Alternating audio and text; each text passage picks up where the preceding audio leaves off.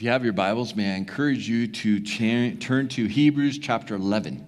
We were there last week, Sunday, and may I encourage you to take out your phones if you don't have that and go to your app. Bring that up. There's nothing wrong with that as well as we go through it. May I encourage you to follow along with me, making sure that I open up Scripture properly to you. We've been working through transitioning well, closure. What's that look like? What does God want? What is His will? How do we know His will? How do we follow His will? I've been wrapping up last Sunday, and I want to wrap up this Sunday and talk about faith and victory, because it all comes down to that. It all comes down to the rubber hitting the road, so to speak.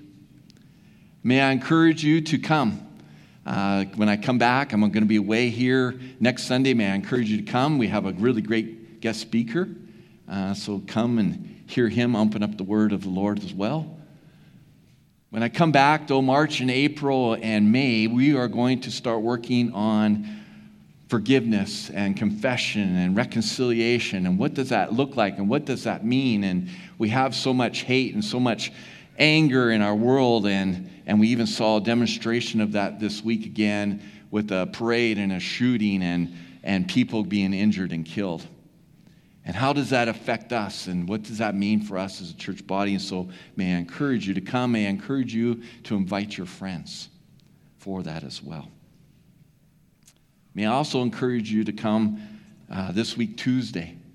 We have a congregational information meeting once a month, where I share and where new things are being exposed to you and bringing out to you, and questions and answers. And so may I encourage you to come Tuesday night at 6:30 as we continue to walk our journey together.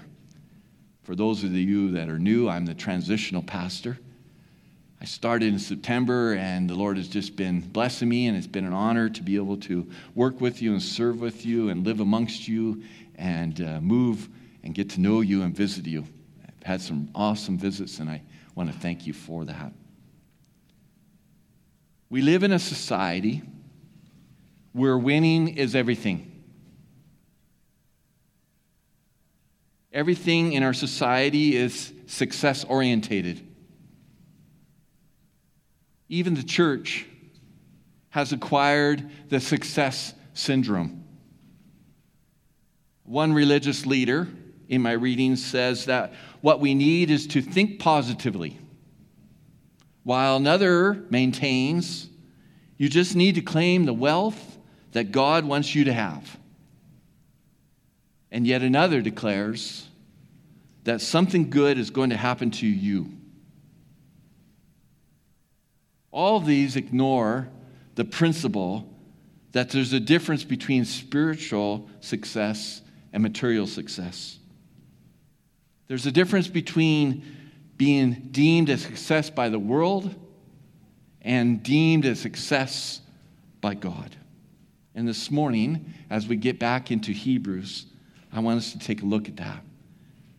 We're going to be in the latter part of Hebrews as we do. I want to conclude this series, as I said, by looking at this passage. 2 Sundays ago, so last Sunday we had the missionaries that went to Mexico speaking.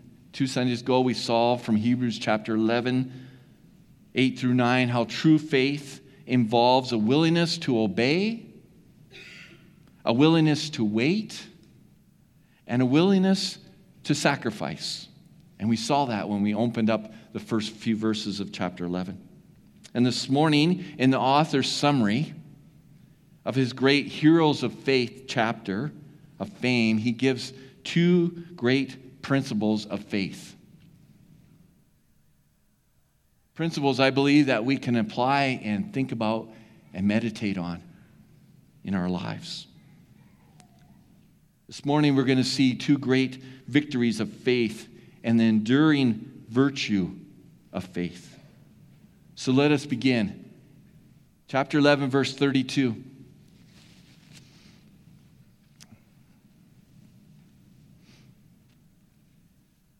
32 to 35, let me just read. And what more shall I say? I do not have time to tell you about Gideon, Barak, Samson, Jephthah, David, Samuel, and the prophets, whom through faith conquered kingdoms, administered justice, and gained what was promised, who shut the mouths of lions, quenched the fury of the flames, and escaped the edge of the sword, whose weakness was turned into strength, and who became powerful in battle and routed foreign armies. Women received back their dead, raised to life again. In verse 32,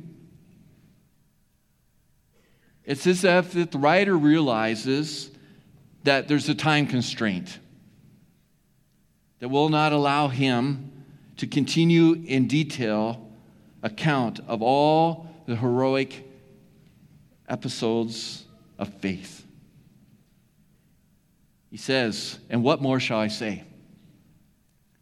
For the time would fail me to tell you. And he lists those characters. He has now confined himself to 6 additional figures here whose lives span from the time of judges through the monarchy and ends with the inclusion of the prophets. These men who are mentioned are intended to be suggestive of a host of men and women who live for God in a hostile world. Not much different than where we're living today. First, we see Gideon. Gideon was the first listed. It's a powerful example of faith in that he had 300 selected men, and they defeated the Midianite army with torches and empty jugs. Read that story, Judges chapter 7 through 25. Powerful story. Powerful example of faith. Not a sword was lifted, and how God moved. The second name we see is Barak. When the judges ruled Israel, was a mighty leader, military leader, who along with Deborah led Israel to defeat the Canaanites. Powerful story. Again, may I encourage you to read it in Judges chapter 4, 8 through 10. Then there's Samson. Samson is usually remembered for his great strength, not his faith. And yet, despite his weaknesses, he was a great champion of Israel during the period of Philistine opposition. And you'll see that in Judges chapter 13, 1 through 16 there, all the way through chapter 16. If you read that, what a powerful story.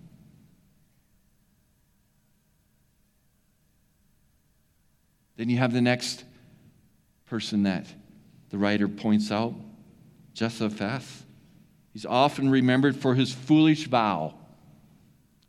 He placed his faith in God, and then he relied on his power to overcome the Ammonites.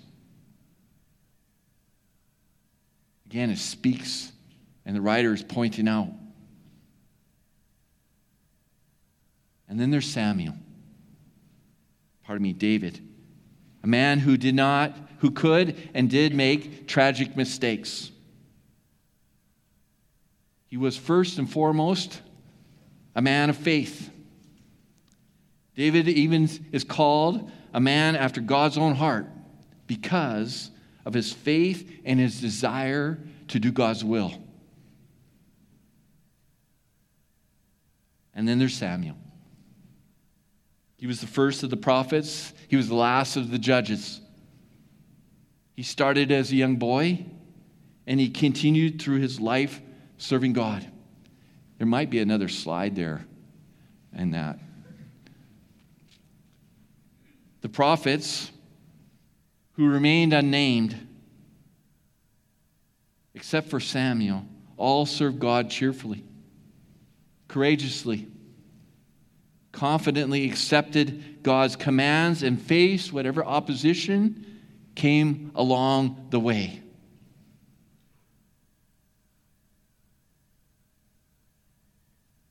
In verse 33, after the writer pours this out, in verse 33, the writer now in details some of what he had been able to do through faith.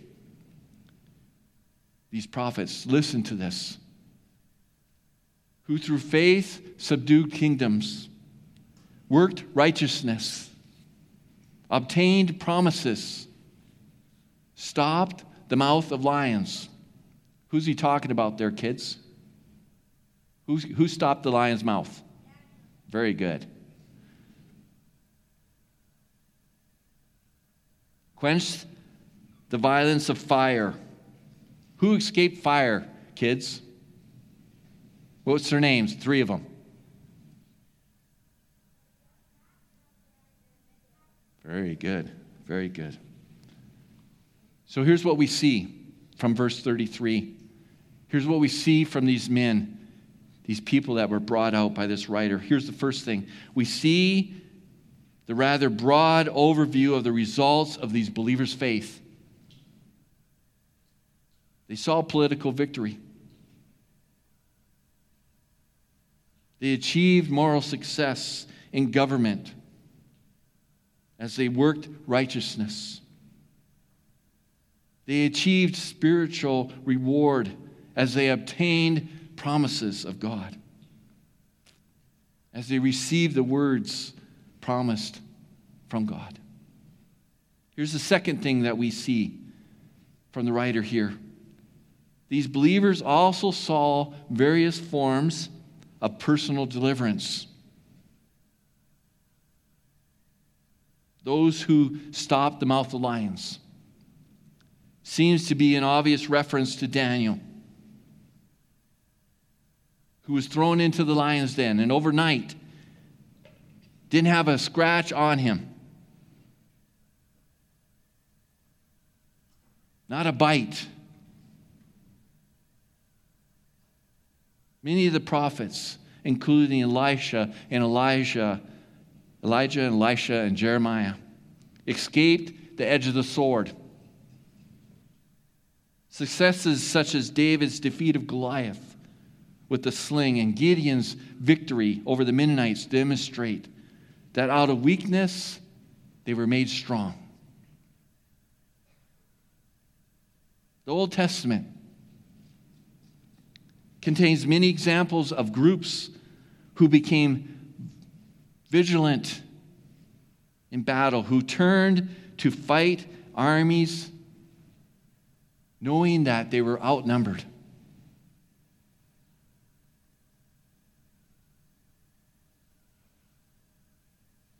But then the writer switches.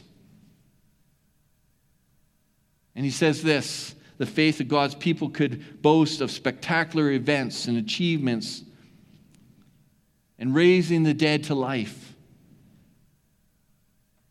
It is no less inspiring than the willingness to endure others that endured horrible torture and cruel death. And we see the enduring virtues of faith in verses 35 and 40. Take a look at this. The last part of verse 35. Others were tortured and refused to be released so that they may gain a better resurrection. Some faced jeers and flogging, while still others were chained and put in prison. They were stoned. They were sawed in two. They were put to death by the sword. They went about in sheepskins and goatskins and destitute and persecuted and mistreated. The world was not worthy of them. They wandered in deserts and mountains and in caves and in holes in the ground. These were all commended for their faith, yet not one of them received what had been promised. God had planned something better for us, so that not only together with us would they be made perfect. The description of the accomplishments in a few verses that we read earlier is much different than what we just read now. And the word others, we notice there's a shift. Something very important. The transition that we see here is that not all men and women of faith experience miraculous deliverance. First part of the story, they did. Second part, some did not. Some of them were tortured. Some of them died. The Greek word for tortured literally means to beat as a drum. Some commentators believe that this refers to Elzir, who was stretched out on a drum and beaten to death. Others were not only physically tortured, but they had to endure mocking of those who hated them.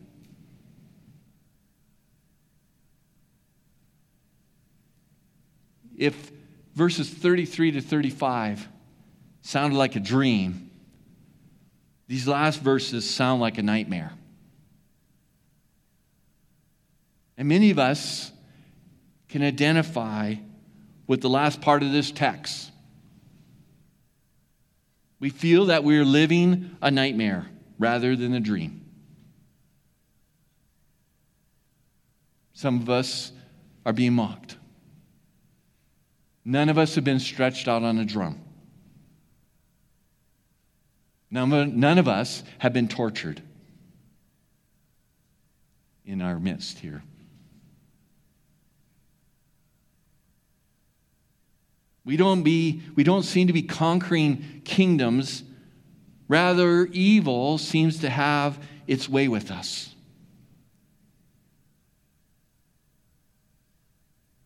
It seems like lions are devouring us.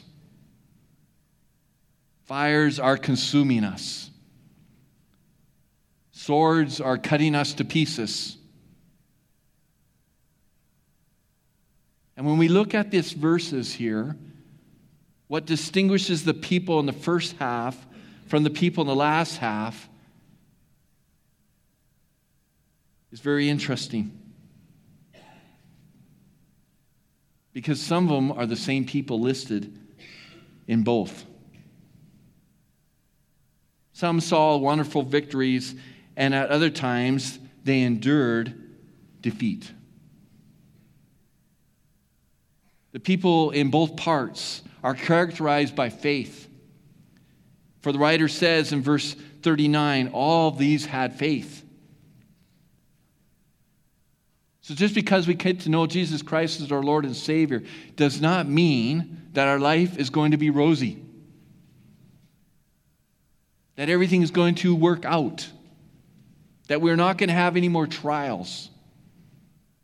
That everything is going to be hunky-dory.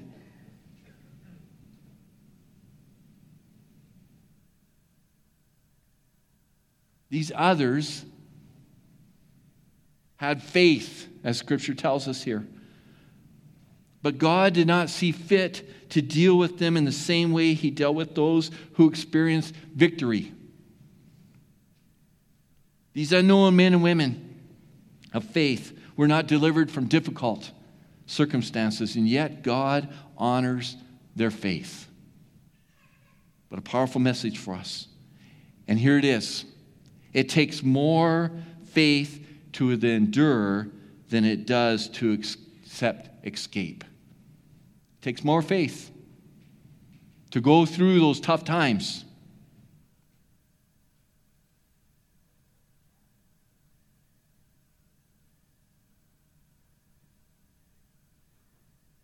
These believers that the writer is talking about are like the three young men in Daniel, Shadrach, Meshach, and Abednego.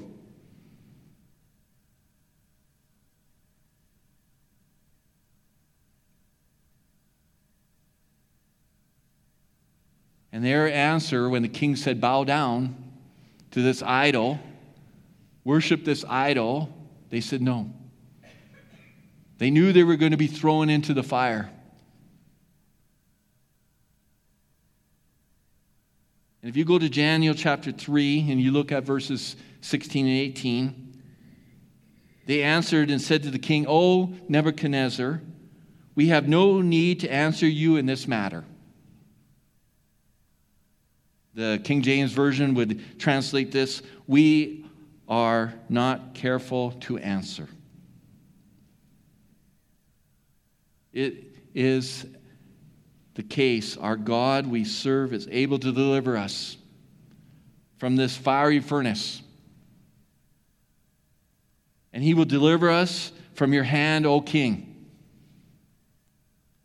But if not, let it be known to you, O king, that we do not serve your gods, nor worship the golden image that you have set up. What a powerful thing. For those of you that know that story, for those of you that don't, may I encourage you to read it. But they knew what was going to happen to them. One cannot help but think of the contrast these verses draw with the health and wealth philosophy taught by some today. This philosophy says that God wants all of us to be healthy and wealthy. And according to this view, the only reason for you not experiencing it is because you do not claim it as faith. While in the portion of the chapter emphasizing the exciting victories of faith, it also mentions that some escaped the edge of the sword in verse 34. And yet, in verse 37, it states that one of the hardships of faith was that some were slayed by the sword. Although Elijah escaped the vengeance of Jezebel, other prophets of the same period were slain, they were killed. You see that in 1 Kings chapter 19. Jeremiah's life was delivered from the king, but his fellow prophets were killed by the sword. And Uriah was killed by the sword, and he was cast into a common grave. And you see that in Jeremiah chapter 26. By faith, one lived, and by faith, another died.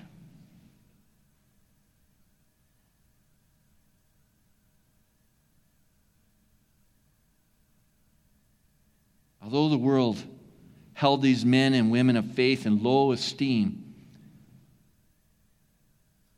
that is not the estimation of God. God said of them that of those of whom the world was not worthy. The world wasn't worthy of them.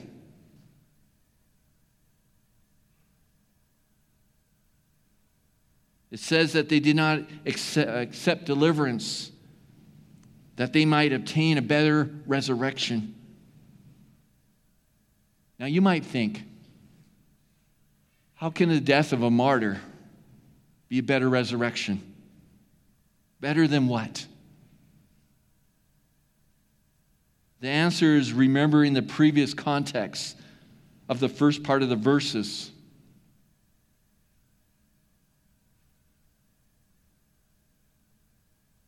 If you look at it, it says there that some of the women had their children come back to life. They saw their sons who were restored to life by Elijah and Elisha. And in due course, they had to die again.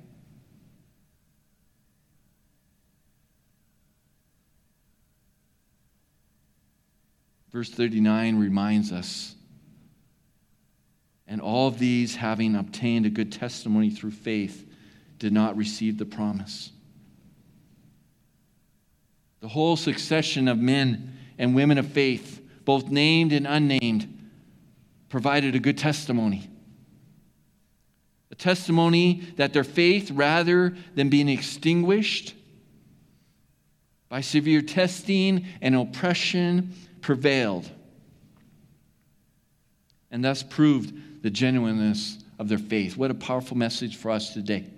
For those of us that are going through tough times, for those of us that are wrestling with different issues in our life, mentally, emotionally, physically.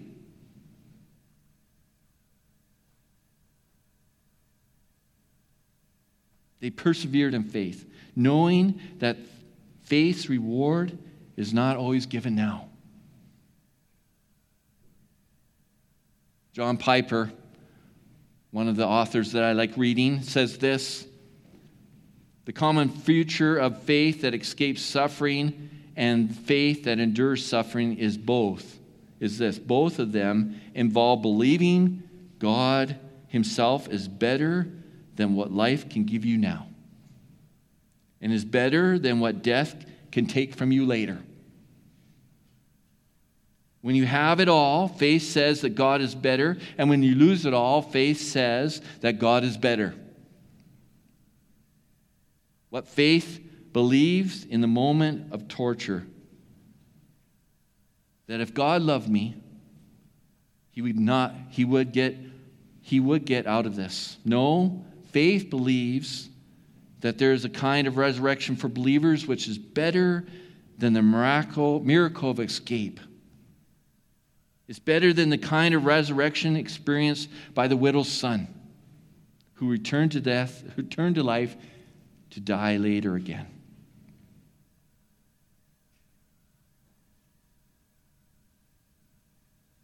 Here's a modern day example of one who had this kind of faith. Many of you might even have read his books, Dietrich Bonhoeffer. Dietrich Bonhoeffer, he left his prestigious position as a professor at the University of Berlin, and he joined the ranks of those who stood against Hitler and the Nazis. And the professor of systematic theology said that Bonhoeffer was foolish, saying, "It is great pity that our best hope in the faculty is being wasted on the church struggle." God chose Bonhoeffer's route to that of the saints in the second half of Hebrews 11. He was arrested, Bonhoeffer was. He was imprisoned. He was eventually hung in a concentration camp. His body was tossed aside in a pile of corpses and burned. His death came only 2 days after the Americans liberated this camp. And as he faced the flurry, Bonhoeffer says this: the ultimate responsible question is not how can I heroically make the best of a bad situation, but rather how the coming generation can being able to live. How can we go on? In verse 40, as the author concludes his list of heroes, he says this: God having provided something better for us, that they should not be made perfect apart from us. Here's what he's saying. He used the word perfect here. It means complete. He's saying that this story, God's great story of faith, is not complete without you. That's what he's saying. We are part of God's story of faith. The first 2 verses of chapter 12 point that out. Apply this principle. Let's take a quick moment just to look at them real fast here. Therefore, since we are surrounded by such a great cloud of witnesses, let us throw off everything that hinders and the sin that so easily entangles, and let us run with perseverance the race marked out for us. Let us fix our eyes on Jesus, the author and perfecter of our faith, who for the joy set before him endured the cross, scorning its shame, and sat down at the right hand of God, throne of God.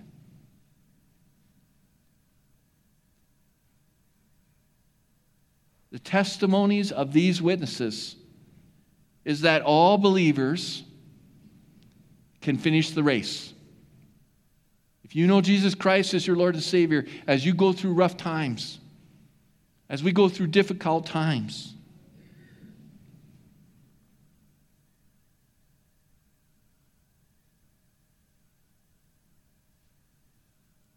and that through faith all believers can accomplish great things for God. We can accomplish great things for God. Like runners, believers are encouraged not to look back, but fix their attention on Jesus, who's the author. And that word author literally means pioneer and the finisher of our faith. We don't need to look behind. We need to look forward.